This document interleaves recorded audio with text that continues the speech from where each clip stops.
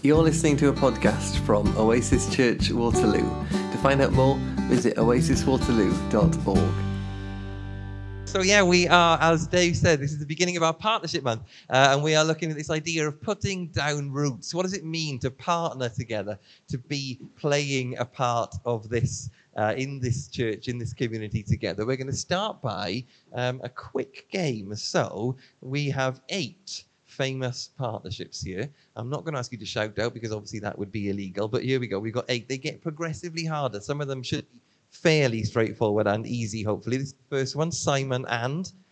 Secondly, you have Proctor and. Next, you have Lennon and.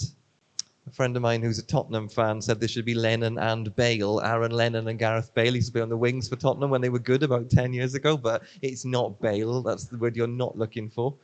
Hewlett and. Ben and. Bernie Taupin and. 2 more left. They get a bit more difficult now. Larry Page and. Finally, Evan Biz and. Anyone, hands up if you think you got that one. Interesting. Basically nobody. So, first one, Simon and Garfunkel. Secondly, Proctor and Gamble. Correct. Lennon and Bale. No, McCartney. Hewlett and. Yep, it's Bill Hewlett and Dave Packard. Anybody get those first? No. Next, Ben and Jerry. Oh, did anybody go with anything other than Jerry? I felt like there was definitely somebody shouting out something different there, you know? Okay. Bernie Taupin and Elton John. Now the difficult ones. Larry Page and anybody get this one? Yes, somebody shouted it, right? It's the guys who founded Google. And last, Evan Biz and... Oh, no one got 8 out of 8. The answer is Jack. Evan Williams, Biz Stone, and Jack Dorsey were the 3 people who founded Twitter. There you go. Yeah, they were the people who founded Twitter. So there you go. Some famous partnerships for us. And as Dave said, today is the beginning of Partnership Month. And for those of you who are newer to the church, we do this for the last 15 years or so. We've always done this once a year. It is our chance to consider what it means to be a part of this community and to play a part in this community. So before I get into those verses that Steph read to us, a little bit about why we do Partnership Month. I grew up in a Baptist church that had a pretty straightforward, normal Baptist church membership model. What that meant was that you had to be going to the church for a year before you could start the membership process. And then that process took about another year. So you'd have to be part of the church for about 2 years before you could become a member. Now, all the decisions in that church were made in members' meetings. Well, what that meant was that if you were a member, you got to go to these meetings, and then everybody in that got 1 vote, which was democratic, as long as you'd been there long enough to be part of this membership structure. But the problem with that, I don't know about the rest of you, but there are loads of good reasons for why you kind of take your time over things and you wait this kind of 2 years or so before people are involved. But the problem with a church like ours is that it doesn't really work. So firstly, we're a city centre church, not just any city centre church, but we're a city centre London church, which means people come and go quite a lot, don't they? They might move to London for university or for a job or for a short period of time when they're renting a flat here, and then they move out to buy a house or to have kids or all those kind of things. So London can be a pretty transient place. So waiting 2 years before you can really get involved with something might not be ideal. Also, I don't know about the rest of you, but Louise and I got involved, like pretty heavily involved in this church really quickly. We'd come from a church in South Wales where I'd been on the leadership team. Louise and I were the volunteer student workers. We were in the music team. I used to volunteer in the local prison. She used to volunteer in the kids' church. We had done loads of things. And so when we came here, we said, right, we'll have 6 months. For the next 6 months, we'll just sit at the back. We won't do anything. We won't tell anybody that we used to be involved in anything. We'll have a bit of a break. And that lasted 3 Sundays until our friend Ben came down for the weekend. And then at the end of the service, he said, "Oh, the guy leading the music, I know him. I'm going to go and talk to him." And I can remember it was when we had the church laid out in a bit of a different way, and the stage was over there. And I can remember Ben chatting to this guy and turning around and pointing at me. And I thought, this is it. This is the end of my 6 months off. A fortnight later, I was leading the music, and a month after that, I was leading a small group. So for us, to have 2 years where we weren't involved, given that we were leading a small group and I was leading the music within about 2 months, might not have been the best way to do it. When people are serving in a church and they are dedicating their time here, but might still be 18 months away from having a vote on how things happen, I'm not sure that that's the greatest of models. And meanwhile, at the same time as this, you'll have members who have moved away and haven't told you, or who no longer come anymore, or maybe even worse than that. When I was working in marketing, I freelanced for a big Christian charity and did a bit of work on their membership structure, and it turned out that 6% of their members were dead. Also, we're always trying to break down any kind of barriers to entry, or anything that would stop you feeling like you were part of the community. We say that inclusion is one of our core values, one of the core things that we live by as a church, that everybody is in. But then membership creates a bit of a hierarchy in that, doesn't it? Some people are more important than others. Some people can make the decision, some people can't. And we're always just trying to get away from things like that. So we came up with this idea of partnership instead. Everyone and anyone can partner with us.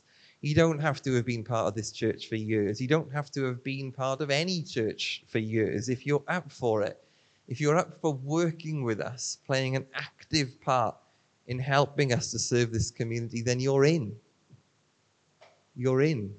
That's all the barrier there is. It's about committing to becoming part of a community of people of equal importance, no hierarchy, working together on the same task. Because partnership is also about involvement, isn't it? We believe in a model of church that sees people as participants, not spectators.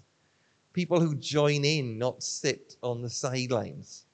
So we'll be talking over the next month about what partnership looks like and how we might commit to partnering with each other. And like with everything that we do here, there will be an opportunity to respond to this, to do something about it. Because there's no point in saying all this stuff that we say unless we do something about it.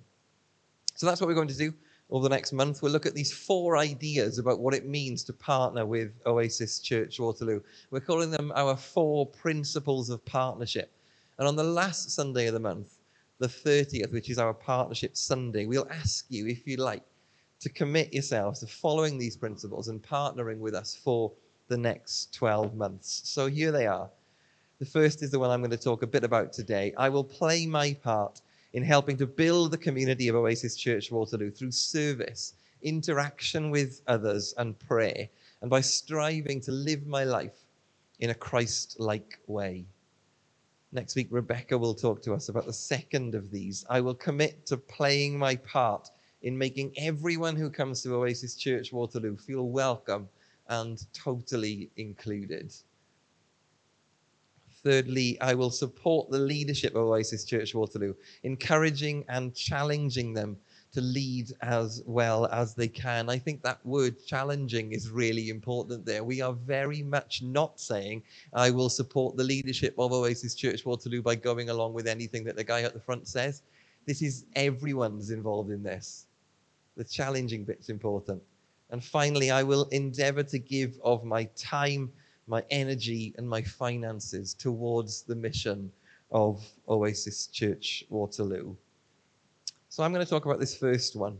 I'm going to start by talking about these verses that Steph read to us. The New Testament tells us that Jesus had 12 disciples, 12 friends who shared life with him, followed him, learned from him, served alongside him, helped in this aim of transforming the communities around them by telling people about God's love for them.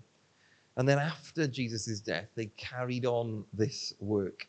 And the verses that Steph read to us, they talk about how Jesus started this process, how he signed up his first disciples. As Jesus walked by the Sea of Galilee, he saw Simon and his brother Andrew casting a net into the lake, for they were fishermen. Come, follow me, Jesus said, and I will send you out to fish for people. At once they left their nets and they followed him. And it goes on to talk about how something similar happened with James, son of Zebedee, and his brother John. Now, there are a few things to say about these verses. The first thing that's important to say, I'll race through it because we've talked about this a few times before at this church, but this passage always confused me when I was younger. This guy they've never seen before turns up, stands on a beach and says, "Hey, you, get out of the boat, come follow me." And they immediately did it. They gave up their jobs, they gave up their lives, they gave up their income, and they just left to follow this guy they didn't know. It always confused me. Why would you do this? But the bit that we've talked about a few times here is about the rabbinical system and what that meant for young Jewish boys in that time. All Jewish boys would have been taught the Torah, what we now know as the first 5 books of the Old Testament. So everybody would study the Torah. And then built into the education system at different levels, there were cut-off points. And if you weren't that bright, if you weren't that good at studying and learning and explaining the Torah, then you'd be cut out. And what you'd do then is you'd go and learn the family trade, which might be becoming a fisherman. And so the only ones who got to be rabbis were the best of the best, the brightest of the brightest, the most educated, the cleverest ones.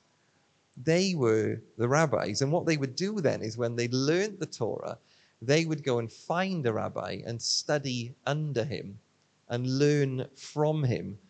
That was the dream. That's what every Jewish family wanted for their boy. That was the highest honor. And these guys in the boats, they're fishermen. What does that mean? That means they haven't made it. That means they're not the brightest of the brightest. That means at some point somebody sat them down and said, yeah, you're not going to be a rabbi. Probably you're going to be disappointing your parents there. Your job, all you're good enough for, is learning the family trade. Follow your dad. Become a fisherman. So when Jesus, this rabbi, shows up and stands and says, hey, you, come follow me, of course they're going to say yes, aren't they? It's transformational for them. Their life is changed. But there's also a few other things in this. Firstly, what Jesus does is the exact opposite of how a rabbi would usually find his followers. So usually what would have happened is that the students would have sought out the teacher. The teacher was the important one. The teacher was the powerful one. And even though these students were the brightest and the best, in comparison to the rabbi, they were lonely. And they'd have to go cap in hand to the rabbi and hope that the rabbi would deem them to be worthy of following him, of learning from him. But in this story, that is totally turned on its head. Everything about this story, everything about this rabbi is different to how it normally would have worked. Jesus is talking to the fisherman, to the one left out. We'd probably say effectively the working class. And Jesus has gone to them. They didn't even have to follow Jesus. They didn't even have to come to him and ask if they could follow. Jesus has turned this entire thing upside down. He's gone to the fisherman and say, hey, do you want to follow me? And also, usually what would happen is that the rabbi would have some students for a short period of time. So the students would come, they'd serve under the rabbi, they'd learn a bit from him. And then when they felt like they had learned enough from him, when they felt like they were good enough to go and do this by themselves, they would leave. They'd walk away. And then they would be the rabbi. But this call, Jesus' call, is for the whole of life. This isn't a short-term training scheme. This is a total change of everything you've ever known and everything you will do from this point forward.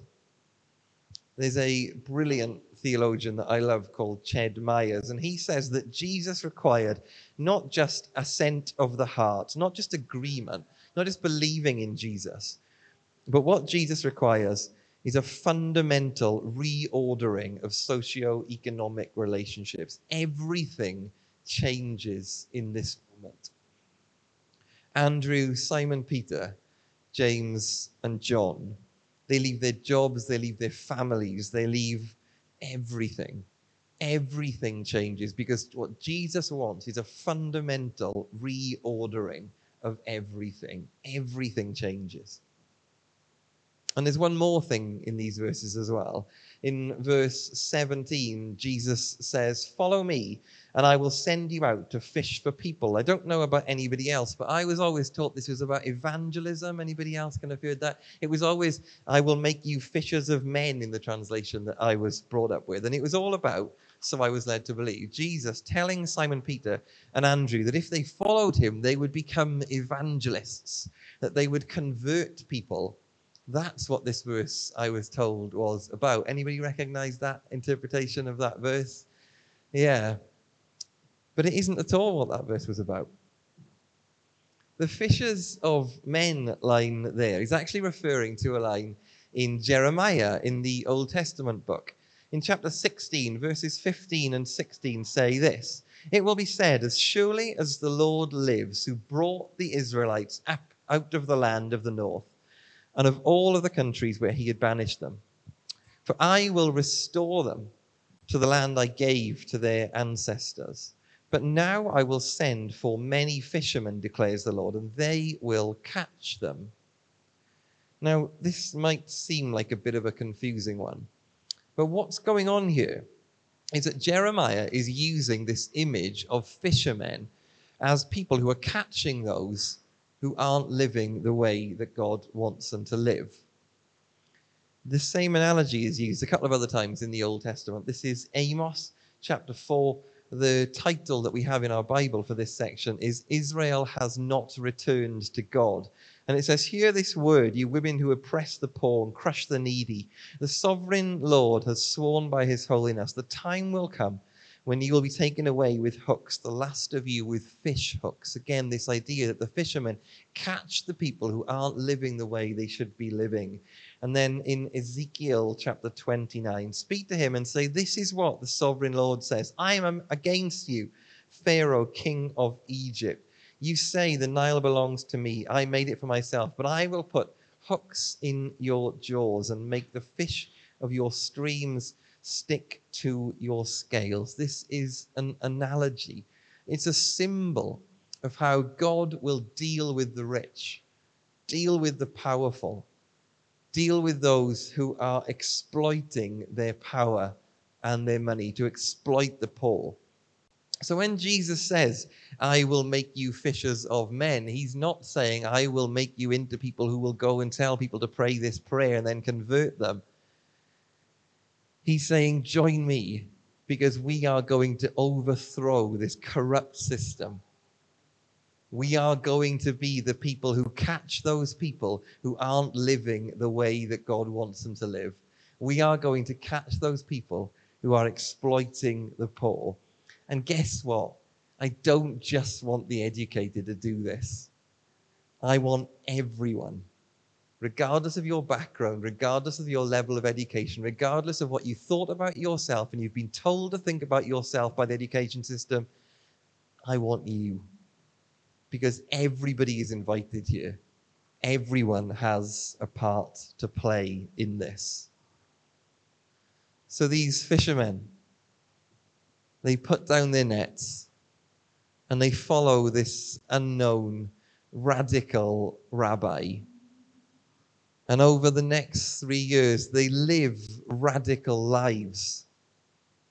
They commit everything to this. And through their lives being changed, they change the lives of people around them. So it's Partnership Month. As we look ahead to the rest of this month, what can we learn from this? I think one of the things that we can learn from those first disciples is imitation and action.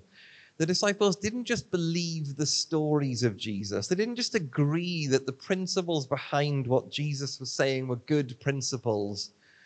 They didn't just believe that this would be a better way for people to live. They imitated Jesus. They looked at what he was doing and they said, we are going to do that too. Not we are going to read about these stories. Not we're going to watch what this guy does. And we're really going to support him from the sidelines. But instead it was, what that guy's doing, I'm going to do that too. There's a theologian called David Augsburger, and he talks about a concept called tripolar spirituality. In the last decade or so, there's been a massive rise in people who say that they're spiritual. Books on spirituality are big business, but in most of these books, in most of the kind of stuff that people are buying at the moment, spirituality is about self-discovery. How can I find myself? That, David Augsburger would say, is monopoly spirituality, mono, one. And then in much of Christianity, spirituality is not just about personal discovery, but it's also about some kind of discovery of God, some kind of encounter with God. He says that's bipolar spiritualism. Two, self and God. But there's another way of looking at this, a third way, which is the one he talks about, tripolar spirituality. Firstly, it's discovery of your true self. Secondly, it's being discovered and discovering the true God. And then thirdly, it's truly loving others who are the face of God to you. He sums it up like this. He says, you become you. God alone is God. We become we. And that, I think, is what Simon Peter, Andrew, James, and John found. They didn't just jump off a fishing boat and find themselves. They didn't just jump off a fishing boat and find out who God was. They also discovered the face of God in the people around them. And they discovered that true discipleship involved imitating Christ. Not just believing good ideas, but imitating Christ. Actually living their lives in the way that Jesus did. I will play my part in helping to build the community of Oasis Church Waterloo through service, interaction with others, and prayer, and by striving to live my life in a Christ-like way. What does that look like to you? Briefly as I end, practically, what does that look like individually? What does it look like for us to actually do this? Not just to think about others, not just to listen to all the things that we say up the front, to think, well, I've learned something new about theology this week, that was good. But what does it mean for us to actually play our part? Over the last week, I've been thinking about the parts that people play in church.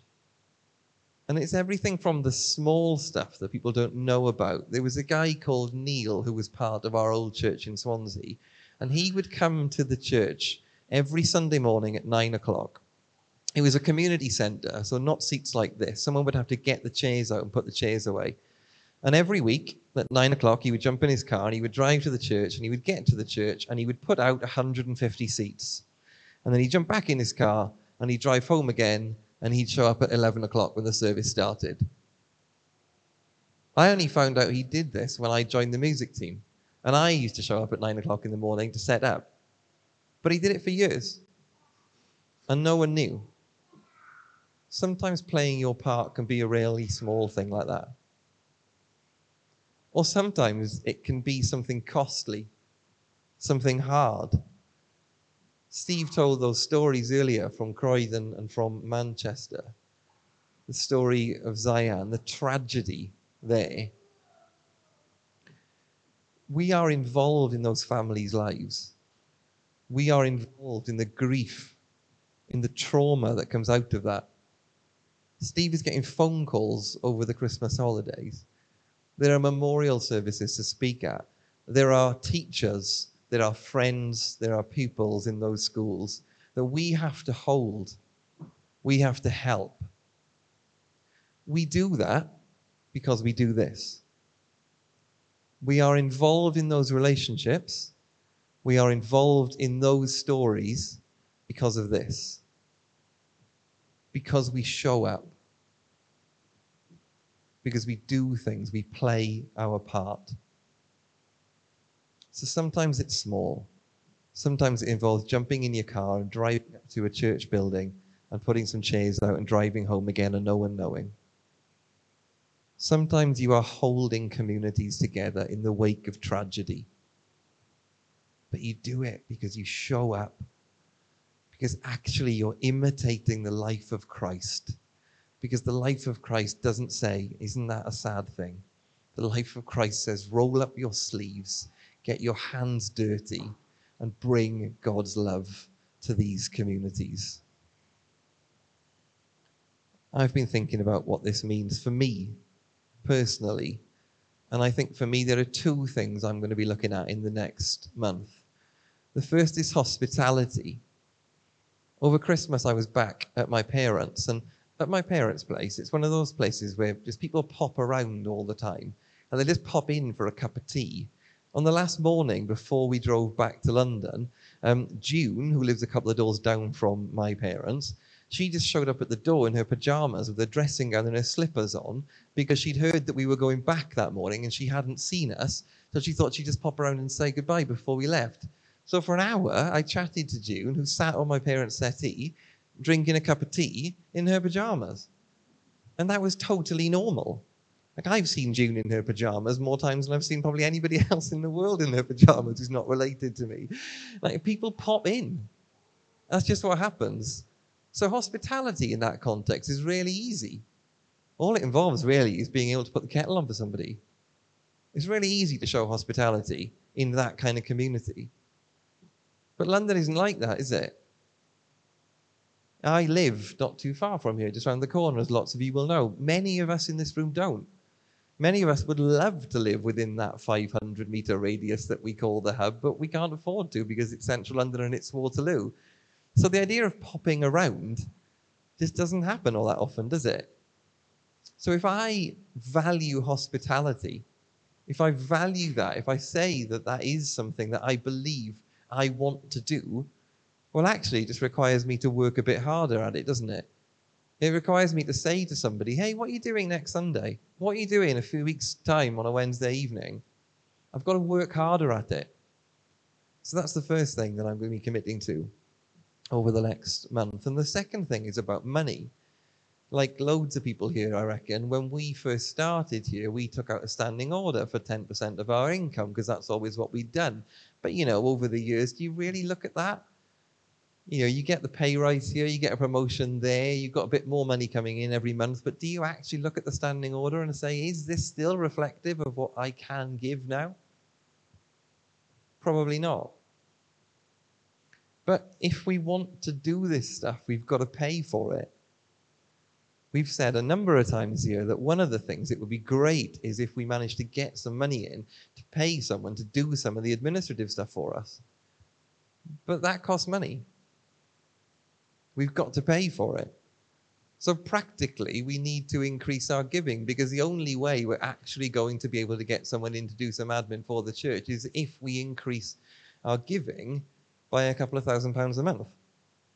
So practically, what am I going to do to play my part in that? That's my challenge to myself. What's it for you? What does it mean for you to play your part in this community? Jesus said, follow me. Not listen to me. Not read my words. Follow me. It demands action. And in doing so, we discover our true selves. we discover who God is, and we discover the face of God in those around us. What does following Jesus look like to you? What does playing your part look like?